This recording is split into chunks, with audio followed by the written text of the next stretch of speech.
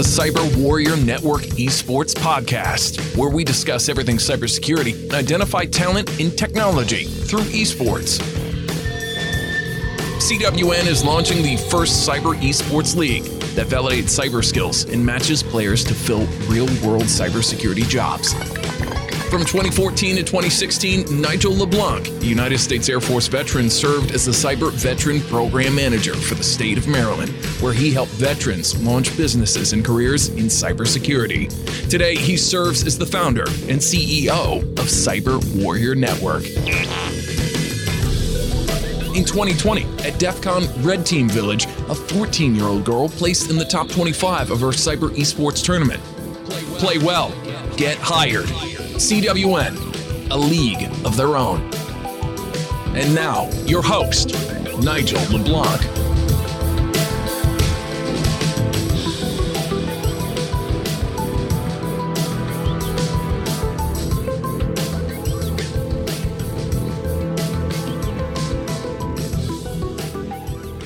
This is episode 1 of the Cyber Warrior Network podcast. My name is Nigel LeBlanc, and I'm the CEO and founder of the Cyber Warrior Network. So a little bit about myself. I am an Air Force member. I've been in the Air Force for a total of 17 years. I did 10 years active and the last 7 in the reserves. And one of the reasons why I decided to launch this podcast was to help my fellow military members and then also, bring in civilian employers and civilian people to talk about the issues ranging from transition in cybersecurity and how do we prepare people for cybersecurity careers and startups. So my last daytime role was the Veteran Program Manager for Cybersecurity at the Department of Business and Economic Development in Maryland, otherwise known as DBED. And what happened there, in my first week, I was inundated with calls and emails from military members and veterans saying, hey, you know what? I'm transitioning out. I have cybersecurity skills. I have experience, but I'm having a hard time finding a job. And on the flip side, employers were saying, hey, where's all these great vets that we keep hearing about with top secret clearances or whatever it is? We'd love to connect with them. So I took a batch of resumes that I had and I sent it out to employers. And to my surprise, little to none got interviews or even, got reached out to. And I say, well, what's the disconnect here? What's going on? We all know that there is a tremendous shortage of cybersecurity talent. So I think that employees would have been chomping at the bit to get in touch with these military men and women. So as I started digging deeper, I decided to do something about it. And that's why we launched Cyber Warrior Network. So essentially, our goal there is to help companies find, hire, and retain the best military cyber talent. I've always been passionate about veteran entrepreneurship and helping veterans in any way that I can. And this podcast, is one of the ways that we can just give back. The podcast is about helping vets launch businesses and careers within cybersecurity. And, we'll have in-depth conversational interviews with industry thought leaders, educators, employers, entrepreneurs, investors, and practitioners, and also job seekers about cybersecurity. There'll be a wide range of topics that we can discuss. How do we take somebody from beginners within cybersecurity all the way up to an expert and the challenges that the industry faces? So without further ado, I'd like to introduce you to our first guest, General Keith Alexander. At IronNet Security, as the CEO and president, retired General Keith Alexander provides strategic vision to corporate leaders on cybersecurity issues through the development of cutting-edge technology, consulting, and education and training. We're going to jump right in and ask him, let's start off by, sir, could you tell us about your military career, where you started, and how did you end up in cybersecurity? Many of my bosses often brought up the fact that if you get out, we're not going to have great people in the military. So I stayed in, and along the way, I got some education at the Navy Postgraduate School, master's degrees in physics, EW related, and others that positioned me well in the signals intelligence community. And after brigade command, I got selected for brigadier general, went to CENTCOM, Central Command as the intel, and continued to rise up. It was interesting. How do you get to NSA? Well, it's timing, being at the right place at the right time. I actually had done a series of things with Secretary Rumsfeld, Undersecretary Cambone, and they asked me what job I'd like next, and I said NSA. And they said, well, how about another job? And I said, no, I'd rather retire. And so they said, no, NSA would be good. And NSA was great. The people at NSA, the military and civilians at NSA are amazing. Being part of that community was spectacular. And they solved problems like Buckshot Yankee that nobody else in the world could have, that led us to develop U.S. Cyber Command. Secretary Gates and I talked about, so what do you do? How do we fix the nation in cybersecurity? And Secretary Gates came up with the idea of creating Cyber Command, dual-hatting me from my Joint Functional Component Command Net Warfare to Cyber Command, and elevating NSA and Cyber Command to 4-star. And it was a great journey, a tremendous opportunity. And, and I would continue doing it, but, at some point you do have to retire. So after 8 years and 8 months in the job, I think allowing others to take over was the right thing to do. So great time. I appreciate you going through your career here. So such a prestigious and with a lot of responsibilities, and you're looking at cybersecurity for our nation. What qualities and attributes do you look for in the leaders that you empowered while you served in both of those roles? I think there are several. You want people to have great integrity up front. You want them to be hardworking, work well as a team, have great leadership skills. How do they take care of people? I like a more charismatic approach, which means that you look at people and try to get the best out of them, not demand and beat them, but lead them to a better place. So I like leaders that are in that. Actually, one of the key folks that I actually brought in early on was the deputy director for NSA, Chris Inglis, who is probably characterized as the best in what I see in people. Great leader, very humble, tremendous intellect. Everybody liked him. He was superb. Those are the kind of people we need and our government needs. So I'm an E6. I'm still in the Air Force. This is a great opportunity to meet with you as a 4-star general, and we don't have that opportunity even within the military on a regular basis. So what types of challenges or complaints were channeled up to you from, let's say the lower ranks that really stuck to you while you were commanding? Well, it's interesting. So most of the issues that would come up to me would go through a series of processes to get there. So each service has its own chain of command. So 24th Air Force or AFISRA or INSCOM or now Army Cyber, each of these have different chains of command that would, for the most part, solve problems. NSA also had an internal hierarchy. And the issues that would come up to me would be probably the ones that are the most important and the most difficult. Parking. And you get issues, some of these issues that you think, really? Yeah, well, park, so you get all, but for the most part, if the issues are things like parking, then it's not bad. Yeah. If the issues are race related, we've got problems with internal struggles, or we're not being treated right, then you got far more problems. But if the problem is parking, parking is a problem. Say, okay, we'll work it, keep working, get more parking, Harvey, get parking. Or, the quality of life. So taking care of people is key. I actually enjoyed walking around NSA and Cyber Command and talking to people. You learn more about what's going on.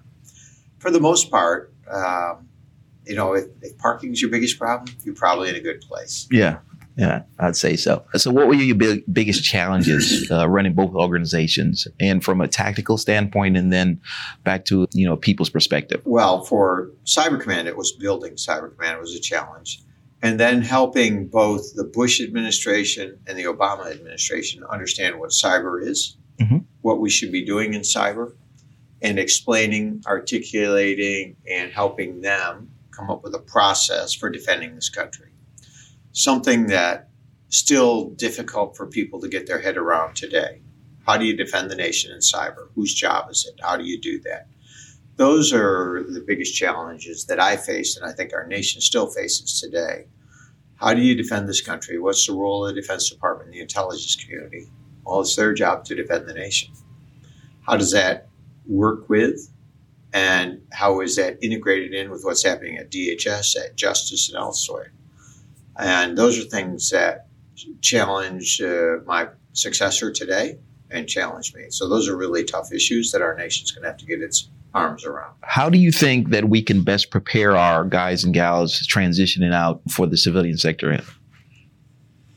Well, don't underestimate the value of what you've learned in the military. One of the things that employers like are people who come to work on time, who have a great work ethic and great integrity. So if you have those three and you have a skill set like cyber, you're in great demand. So the issue is when you come out, take those values that you learned in the military, the integrity, the on time, the work hard, and apply that to the civilian life, and you will do well. No doubt about it. Add in what you've learned in cyber and help them in the cyber area even better. So can you describe your decision-making process when you're faced with solving cyber threats? And can you share a story that kind of demonstrates that? Well, I would say don't underestimate the power of innovation. In 2008, we noticed problems in the OSD network, and we were able to go in and identify malicious software in that network. And that software, our guys brought up to me on a Friday, 24 October, 1630. All bad things happen in the government on Friday afternoon. On Fridays. And I called Secretary Gates and I called Chairman Admiral Mike Mullen and told him about the problem. Then I turned around to this group of 5 folks who were in the office and said, okay, we found the problem. How do we solve it? And they came up with a great solution. And my job as the director was to figure out how long that could take. I figured, well, can't be that hard. How about one day? Build a system with all the encryption, all the capabilities, and have it ready the next day. And they did. Nobody else in the world could have done that. Having done that, when Secretary Gates saw what NSA was able to do, that's what led for his decision to dual hat NSA and cybercrime. Because 2 weeks later, he chopped all the defense of the DoD under my authority. No good deed goes unpunished. Wow.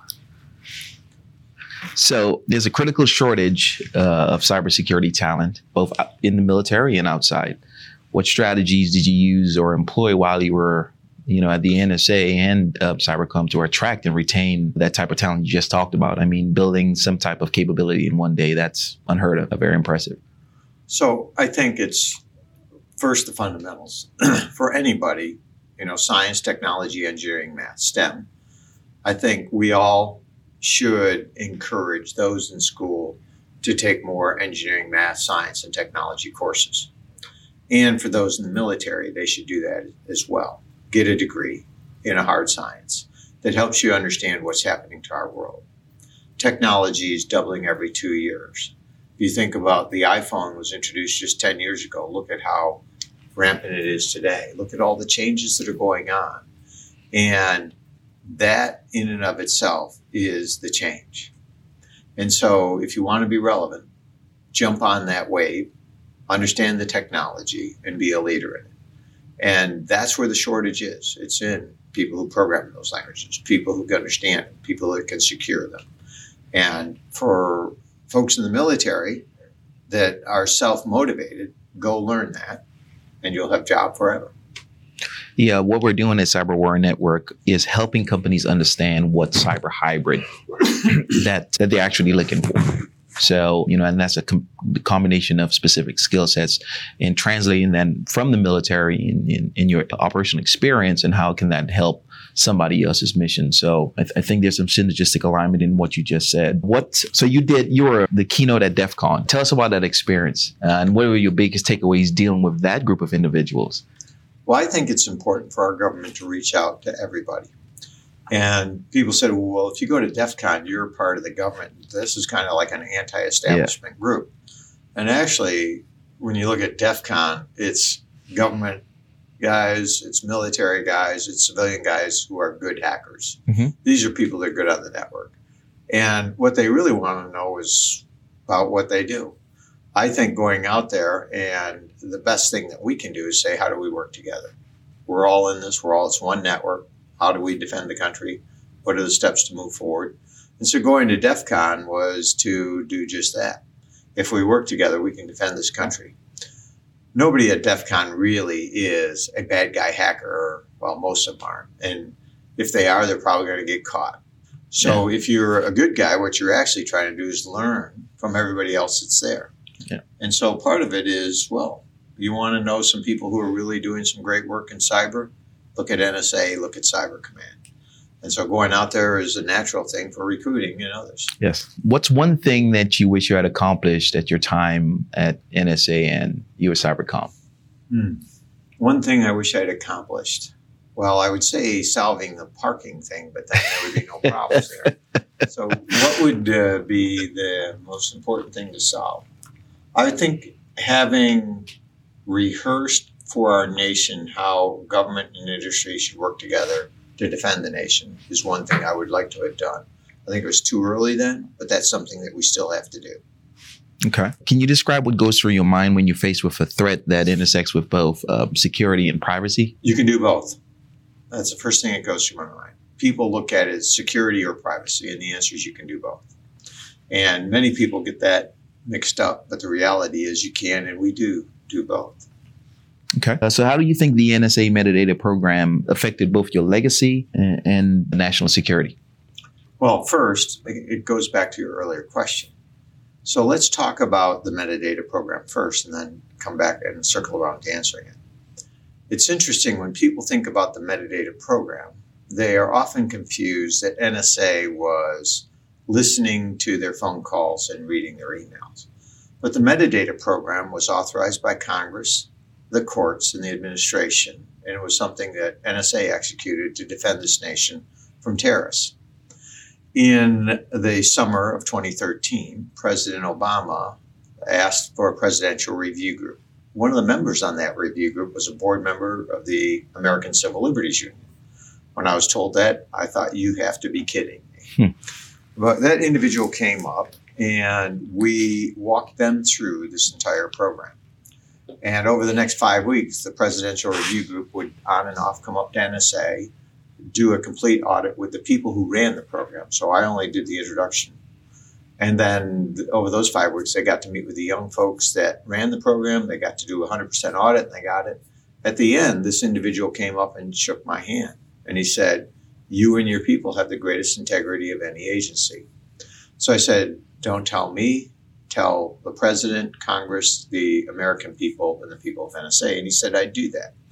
And so Jeffrey Stone, the board member of the ACLU, the acting dean at the University of Chicago Law School, and the Presidential Review Group person, did that. He published several articles that essentially said, NSA is a agency that acts with great integrity, follows the rule of law, and actually is doing what we want them to do. Now, he didn't agree with this program on metadata. But 2 years later, he called me up and said, we need to write an op-ed. And I thought, why would an ACLU guy be talking to an Army officer about writing an op-ed? And his answer was, well, we need to have this program continue, and it's coming up for legislation. I said, I thought you were against it. And he said, well, I'm not for it, but if we don't have a program like this to defend our country and we get hit by terrorist attack, we're not going to have civil liberties and privacy. And this is the best program that we have today, and nobody's been able to do better. So he and I did an op-ed, and the program was continued and continues to this date. So first, the biggest issue that comes out of things like the metadata program is a tremendous misunderstanding. People don't understand it was authorized by the courts, Congress, and the administration. And it was executed by NSA. And after 18 months of investigation, not one person at NSA was found doing anything wrong. So I think there's good and bad. The good, not one person was doing anything wrong. NSA defended the country, and they took the heat. The bad, I think our national leadership has to step up. When they authorize something, they have to say they've authorized it. Congress, the courts, and the administration should all step up and say we did. Chairman Mike Rogers and the Intel committees did that. But you need more of that. And then those congressional members who say they're listening to our phone calls and reading our emails and mislead the American people, they should be held accountable by their constituents for not telling the truth. So when I look at all this, one of the things that it really boils down to me is We did a poor job in educating the American people on this. Good news doesn't travel as fast as bad news and fake news. And so, it's interesting. What President Trump is fighting today is essentially some of the things that we fought. How do you get the truth out to the American people? And that's something that we always need to do. It impacted the military in the 70s, and it impacted us during this whole thing.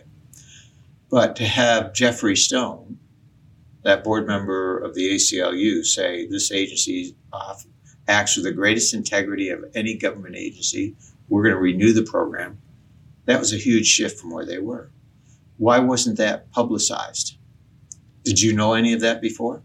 I did not, sir. Actually, I in your interview out in Silicon Valley, that's where the first time I heard it.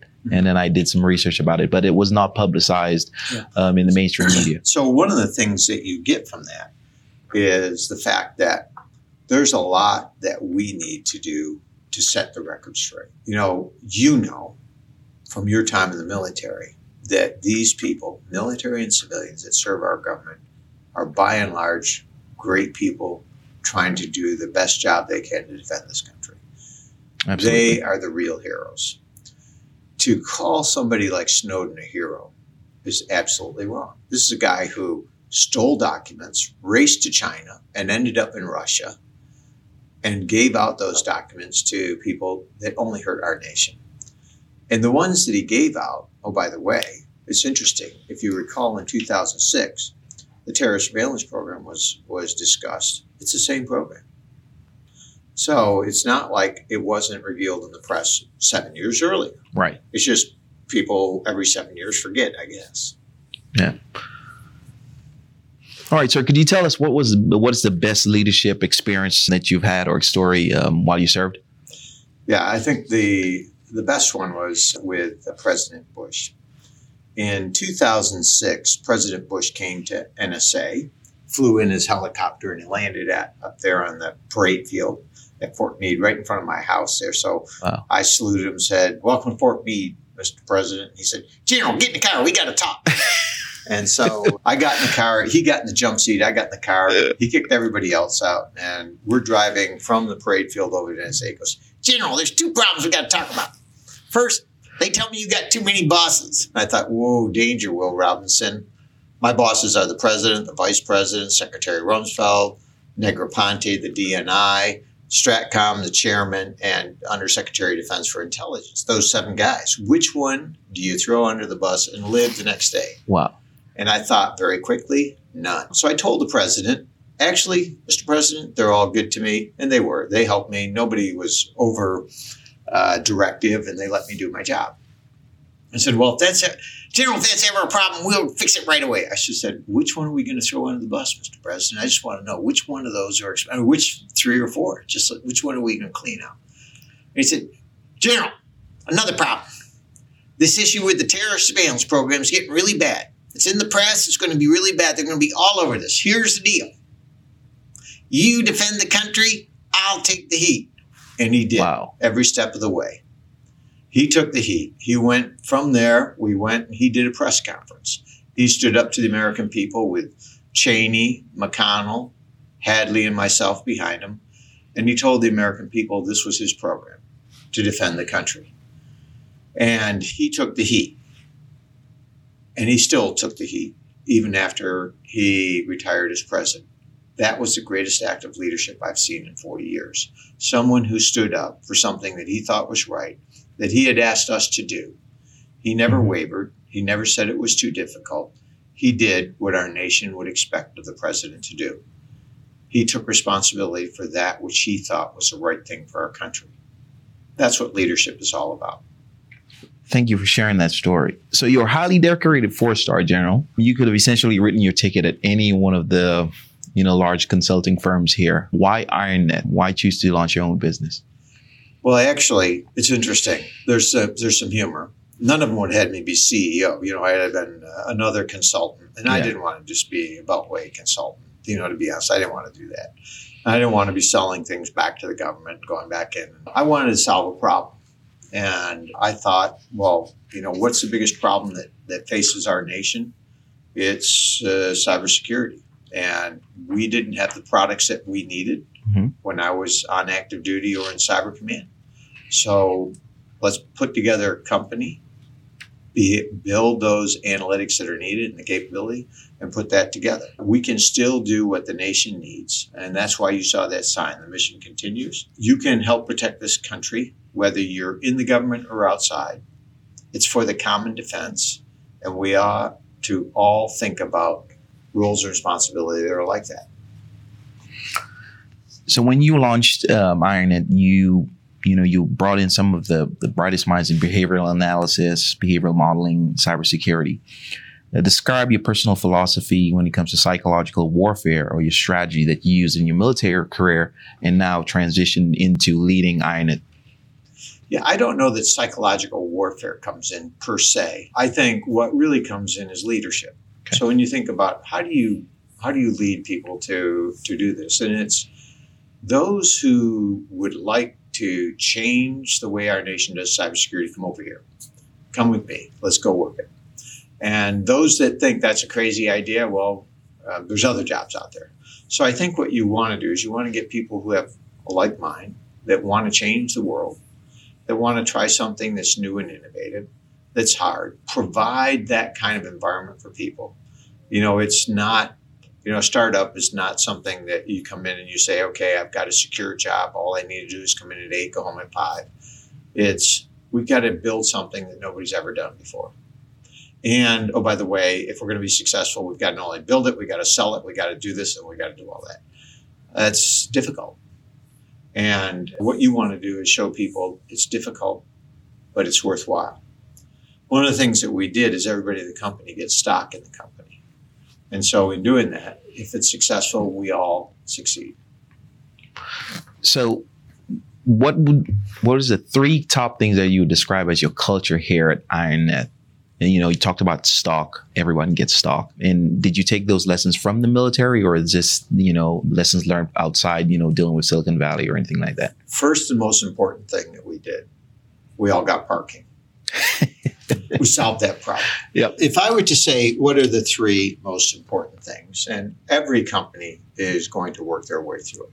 You start out with the same things: integrity, hardworking, teamwork, leadership. You put those on the table. That's what a company wants. They want to know that the people they're dealing with have great integrity, that they're willing to work hard, that they're willing and they have good leaders, and that they'll work together as a team, all for one and one for all. I think that's what people want.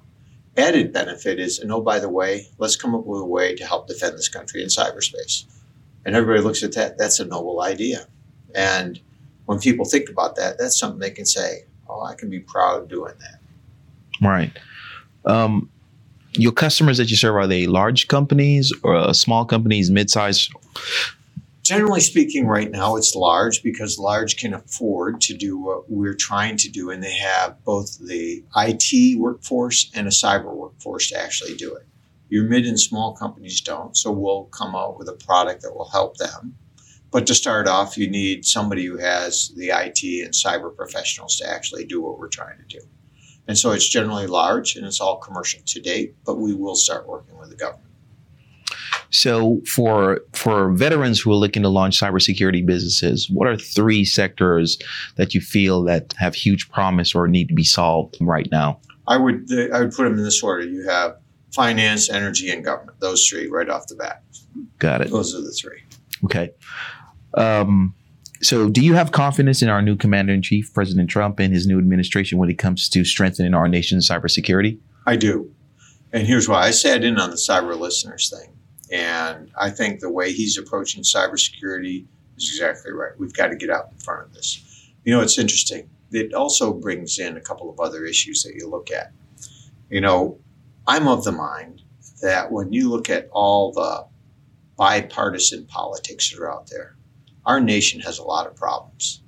We ought to all work together to go solve those problems. And what goes on in the press and the foray that goes back and forth. Actually, the president was elected on a program to help get our country back on its feet. So that's a good idea. We ought to all help.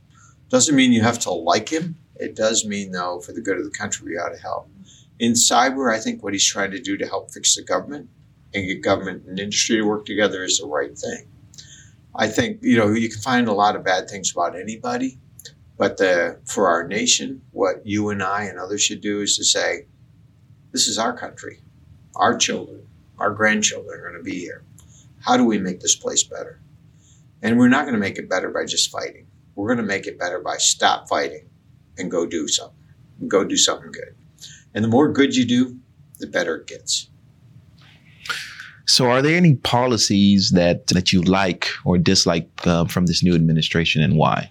In the cybersecurity area? Yes, sir. They haven't put out the executive order yet. So it's too early to tell, but the early indications of what they're doing to fix government, get government and industry working together are in the right area. So I think they're addressing all the issues that I could come up with so far, but the executive order is not out yet. Got it. If you could go back in time and talk to a young First Lieutenant Keith Alexander, what advice would you give him, both from a military perspective in launching a cybersecurity career and as a CEO of a company? Well, that's kind of interesting. I hate to admit to the fact that I came out before the laptop computers and all that. So when I was a lieutenant, if you think about the mid-70s and 80s, look at how far technology has gone. Right. And so I built my first computer in 1980. It was a Z80 with 8 megahertz or 8 megabits of storage. Wow. Yeah. And you had to build it at home, put it all together, solder it all. What advice would I get? It's kind of interesting. What are the things that you learn through life? And they actually are more on the personal side than they are on the cyber side. On the cyber side, I've given you my thoughts. Mm-hmm. Learn, always educate, lead, talk with people, work together. On the personal side, make sure you let everybody in your family know what you think of them positively. Your parents, your brothers, your sisters, your children, because they're not all here. And they go away unexpectedly and at times, and you never can make that time up. Right. So take the best of that. I think in life, people say, why did you spend 40 years in the military? It was a great time. I had a great time. They are great people. Could I have made more money on the outside? Probably. Could I have done as much? No. And do I regret it? Not. Tell us one book that you give all of your leaders who worked under your command to read. One book that you recommend. So the one book I get, being an Army officer, has to be very thin and with pictures in it. It's called Monday Morning Leadership. Monday Morning Leadership. Awesome. It's a great book. And who's the author? Cottrell, David Cottrell. Okay. And it's a book about how you take care of people. It's a good book. Awesome. And we're going to be putting links to in the show notes for all of the book recommendations. Are you reading any book currently that you'd like to tell us about? Well, I'm reading the CISSP manual. Wow. So that's 1,200 pages. That'll take at least a day. So I do more technology books than others. So I've got that. I've got Linux for Dummies and some of those. My wife was asking me, why aren't you reading a book? And actually, there's two things I like to do. So with Jen, she's doing CISSP, so I thought, well, I'll read it too. And for technology, how do you stay up to speed on things like Python and all these? And then patents. So I do patents for the company and stuff. So coming up with new ideas. So I think more about that. And so think of me in that area of how do you come up with a new idea? Well, it's not in the books yet. Yeah. So I enjoy doing that. So this is really interesting. I mean, in the Cyber Warrior Network, we're showing military members a career path, and certifications being one of them. So we have General Alexander saying that he's reading CISSP, and give it. So that this is awesome. So what's next for you on your bucket list? What do you want to do now that you're enjoying retirement and running this company? What's anything exciting you'd like to share with us? Well, I think I would like to see this company be hugely successful and all the people that are in it be rewarded for that. If I were to, get one wish, I'd like to bring unity back into our country. How do we get all Americans feeling good about America? How do we get rid of all the bad issues in press? If you listened to the press yesterday, it was all about the Attorney General, and we didn't even know if he did anything right or wrong, if he just made an honest mistake. But he was brutalized in the press. how do we get to a place where, people assume noble intent, and that as a nation, we're not out there trying to dissect and already come up with a verdict on people before we know the facts? How do we do that? And we have a lot of issues. We have this tremendous debt. We've got huge issues overseas. We've got, healthcare issues, and you put all those on the table. I would like to see our country work together to go solve those. And the good part about working in the military, one of the things that we learn as a team is to work together for the good of the country.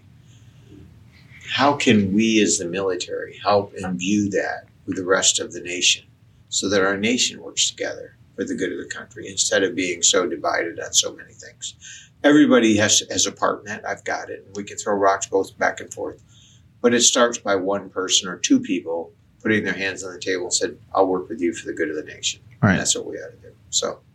So you just mentioned that you want to grow this company, and we didn't ask this question earlier. Tell us a little bit about IronNet, and I know that you're doing some work in visualization. Yeah, so we're actually building behavioral analytics using flow data to detect anomalies in a network, to be able to see all the devices in a network at network speed, understand where the malware is, and share that within a network and among networks in like sectors that would help you defend a sector and then defend the nation. So our objective is to do just that. There's a lot of issues using behavioral analytics and behavioral models. What we're doing is solving each one of those and developing a product that will help us defend networks in ways we've never been able to do in the past. I think that has some tremendous opportunities for our country, and as a consequence, will benefit IronNet as well. Got it. And if our listeners wanted to get in contact with you, how could they do that? 1-800. No, I don't know. There's a website on IronNet, and they just do info@IronNet, and they can send a message there. All right. Well, thank you so much for taking the time to meet with us today, General Alexander. Thank you, Nigel. You take care. Thanks for listening to the CWN Sports Podcast. Check us out on CyberWarriorNetwork.com and follow us on Twitter, Facebook, Instagram, and LinkedIn.